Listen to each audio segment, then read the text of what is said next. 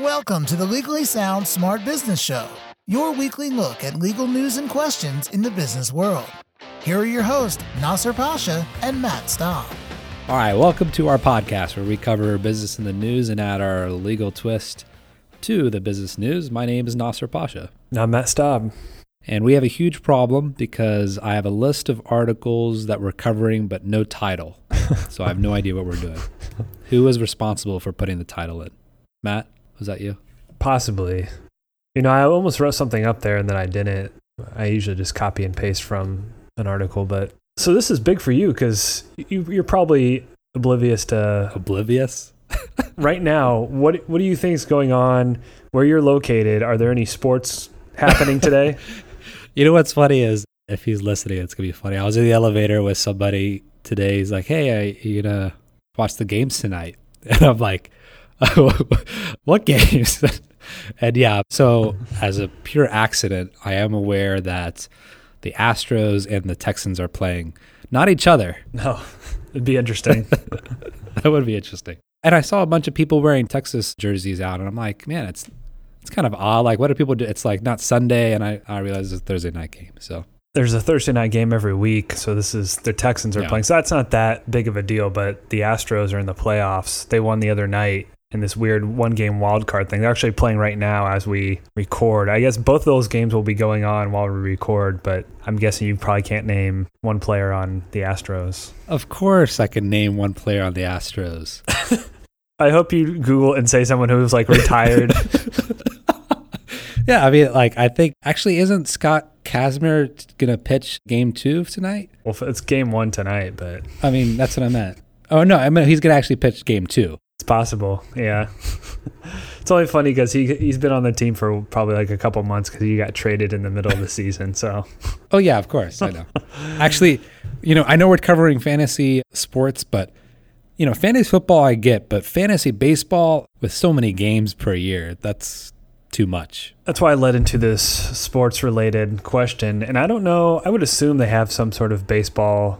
So, well, fantasy sports, we're talking about specifically DraftKings and FanDuel, which fantasy sports used to be, you'd have a team, you'd pick your team, you'd basically go with that team throughout the year, adding or dropping players, making trades. These companies, and I think there's some more out there too, but these are probably the two biggest ones, DraftKings and FanDuel. For football, it's huge because basically what you do, from what I understand, I've never played, is you have a allotted amount of money, your salary, or your payroll, and you pick whatever players in the different positions, and as long you have to come in under the payroll, and there's some contest where every Sunday, because there's one game every weekend per team in NFL, you take the total points and they have this big contest. And I think it's either $1 million or close to $1 million for the first place every week. At least not FanDuel, but DraftKings. Don't they advertise $1 million? Yeah, I mean, I should know since there's about 1 billion commercials between the two if you watch any any sports channels. But so here's what happened. There's an employee who worked for DraftKings. Like I said, these are two different companies. He worked for DraftKings, and I guess he's privy to some information on, who's selecting what players for this big contest. And I'll get to that, why that's important later on. But basically, he's privy to this information because he works for DraftKings. So what does he do? He goes and competes on this FanDuel contest. Wait, I think it's the opposite, right? He works for FanDuel? This one says he's a DraftKings employee. Yeah, you're probably right. Yeah, because he placed second in FanDuel's NFL Sunday Millions contest. So okay, yeah. That's the contest I was describing. So he got second place, and the argument is, well, because how this works is you pick, I don't know, it's like a QB, a couple running backs, a few wide receivers, tight end, kicker, defense, I think. But the idea is if you picked all the favorites, that might not be the thing. The key is to grab some of the favorites and grab some of the under-the-radar guys, especially because there's a set payroll. And you can kind of look and see, if you knew all the information, you could see what percent of the people were picking whom. So you'd have a better odds of kind of finding that under the radar pick that nobody else is doing. So that's the argument of what this guy did. If everyone picked the same players, then it's very unlikely to get first because everyone's picking the same players. Yeah. In order to actually get first, you have to not only pick different players, but get lucky enough that those different players actually do better than the top picks of that week. Yeah, so what he did was a combination of luck and skill. Well, not skill, but just luck and inside information. We'll get to that too. But so yeah, what happens? He does this. He goes on FanDuel, places second, wins $350,000, and then this huge. I think this story has blown up a lot bigger than I expected it. But yeah, they're making a big deal out of this, so much so that by the time, as of recording, I believe the New York Attorney General has already gotten involved and is investigating both companies because there's a lot of issues going on with this. One is gambling. Is that legal? And then two, they're really pulling in this insider trading issue as well. I mean, amongst other issues, but these are two issues that have really come to the forefront because this guy basically kind of got lucky with his picks. I saw his lineup, and I mean, there was one guy on there who I didn't even know who it was, and I follow football fairly close, so it's a little bit of luck and a little bit of knowledge. Yeah, and so what's interesting about these New York Attorney General letters is it's one of those kind of a friendly request for information. The Attorney General is not quite saying, hey, you're doing something wrong. What they're saying is that there's something that may be wrong here, and we want to find out a little bit more. So they basically, they give him a very short deadline. I think it was sent on the 6th of October, and they have till the 15th to respond. Basically, they said, give us an access list of all your employees that have access to these statistics. And then amongst other requests, like what are some policies you have and so forth. And there's also been other allegations of insider trading, which, by the way, this isn't a stock, so yeah. I'm not sure if people are using the word insider trading because I think it's a good fit for it, but really there's already been civil lawsuits related to this. And I think what people are saying is that basically you have a terms of service that says that this is a contest, and if it's truly a contest, then everyone should have an even chance of winning based upon their skill level, etc. But if somehow people are given an up over others, then the game ends up being rigged. And, there's a huge number of theories you could have. You could say fraud, or you could say, they're misrepresenting the terms, or they're breach of contract, etc. Yeah. And so it's an interesting kind of play that's going on here. Yeah, and I agree with you. The insider trading thing is definitely very weird because, like you said, we're usually dealing with some sort of security, and this is just people using inside information, or at least one guy using inside information to gain an advantage in another contest. And it's not even just media people that are saying this. There's attorneys out there saying, well, this is definitely insider trading. And yeah, and maybe there's some statute that they can hang their hat on. But if you think about it, it doesn't really also fit the classic definition of insider trading, because here you're taking, in this case, one employee of one company probably used, or may or may not use, at least this is what's alleged, use the data and statistical information they had for one company to play a game on the other company. And so let's assume the games are the same. They may not be, but let's assume they are. Then a statistician would argue, well, you basically have preview to a sample of statistical information that is probably near identical to the other game if all being things equal, right? Because there's no reason why, well, maybe there is, but there's no reason to believe that the players of one game is much different than the players of the other game. And if the information as to what those players choose is significant, then it's virtually having knowledge of both the statistical information of both games. Did that follow? Maybe.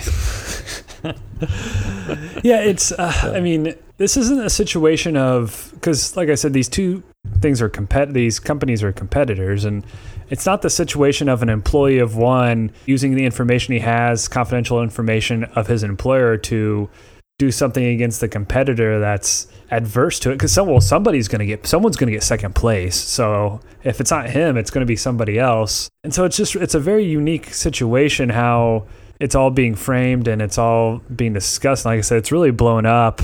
I think people are just fed up with the millions of commercials. Well, it was funny. That's probably true. On a side note, I was reading about one of the things on ESPN. They restructured their website maybe a year or so ago, and now they'll have kind of the heavy part on the right is the story, and then on the left there will be a column with kind of scores, and there's ads mixed in. But I was reading the article, it was this thing about DraftKings and FanDuel, and on the left right there, I screenshotted, it was a huge ad for, I think it was for DraftKings. So yeah, of course, that's inevitable, I think. But actually their reaction is pretty interesting. Both companies have already set in policies that, okay, if you're an employee, they've actually worked together. If you're an employee of either company, then you cannot play the game for either company. Right. And I think both have already had longstanding policies that if you're an employee, you can't play the game itself. And Yeah, of course. for your company. Right. And for example, for DraftKings, I think that was maybe for the first month or two that wasn't a rule because I think there was still testing the site or whatever. But then at a certain point when they had 40 or 50 users, they cut that out. So that's pretty interesting. They are reacting to it. Like even, a lot of ESPN still played their ads, but I guess they had some sponsorship or co-sponsorship deals. And I think DraftKings pulled their ads unilaterally and until this is kind of blows over or something to that effect.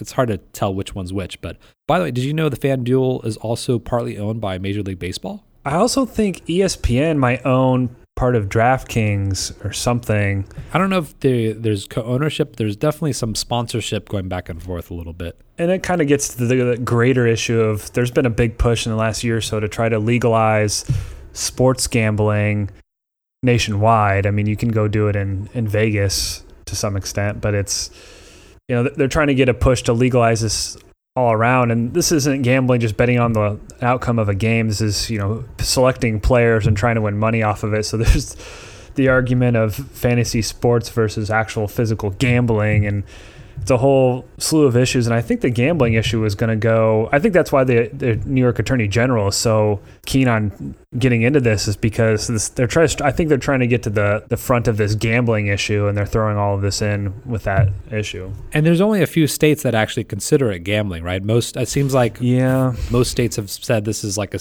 game of skill, I guess. Yeah, federal law, they're still okay. And I think all but 5 states, 45 of the states allows it as a game of skill, while 5 states disagree. I don't know which 5 states those are. But yeah, I mean, so here's the thing, and I was getting to this earlier, is even if you did know this inside information, it's part luck. I mean, I guess you're getting a slight advantage. I just don't see it as that big of an advantage that he got, because at the end of the day, there is one select group of players within the certain salary range that you could pick, and that's going to win no matter whether you had inside information or not. So I think the advantage is much slighter than they're making it out to be. But that's probably true too. And like you said, I think it requires quite a bit of luck.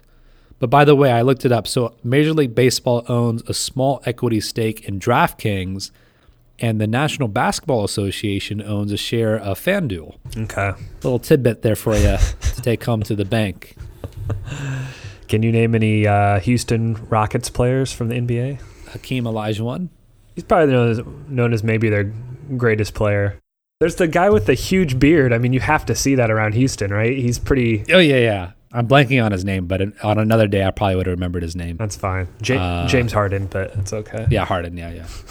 Anyway, don't ask me any more sports questions. It just gets more and more embarrassing as the episode goes on. Well, the funny thing is our first episode ever, we did Houston Texans player, remember? Was that the very first episode? I think so. If it wasn't, it was one of the first few. Yeah. It was, what's his name? Gosh, I can't remember now. He's still around because he just played, I think, last week. He's played like hardly any games since we'd covered him. He got the Legally Sound Smart Business curse after we discussed him. That's a good one. What's his name? Remind me. I can't remember now. Arian Foster. Yeah. I mean, as far as a take-home, most businesses don't have to deal with this, but it's an interesting story nonetheless. I don't know how much of a takeaway there is for employers on this. The one thing I could think of, the biggest thing at least, would be having a policy keeping confidential information confidential. But if they had a policy, I don't even know if it would violate it in this instance. Well, it also, what it does show, though, is how easy it is for the actions of your employees to all of a sudden get you into trouble. And on a company level, and some real take-home advice. So often do we see as attorneys, if employees do certain things, it can be construed by outside regulatory bodies or even outside litigants that this is a systematic problem, right? Because the management should have taken care of this, because in this case, they should have had a policy that employee could not play the game of its competitor. I'm not sure how they would have known that, but, point is that it's every business has susceptibility in some regard from their employees, for that matter. I like how you said, if you want some real take-home advice like mine, it's just nothing. Well, you're talking about like sports, and you can't really take that to the bank and deposit it. Well, I think that's it for today. Yep. Thanks for joining us. Keep it sound, keep it smart. This has been the Legally Sound Smart Business Show with your hosts Nasser Pasha and Matt Staub. The Legally Sound Smart Business Show is your weekly look at legal news and questions in the business world. Legally Sound Smart Business is a podcast that is intended but not promised or guaranteed to be current, complete, or up to date, and should in no way be taken as an indication of future results. No attorney-client relationship is created by listening or submitting questions to the podcast. The podcast does not constitute legal advice, but rather is offered only for general informational and educational purposes. You should not act or rely on any information in the podcast without first seeking the advice of an attorney. The opinions expressed in the podcast reflect the views of those individuals and do not necessarily represent the views of any other individual or business. For more information about the Legally Sound Smart Business Show, visit legallysoundsmartbusiness.com.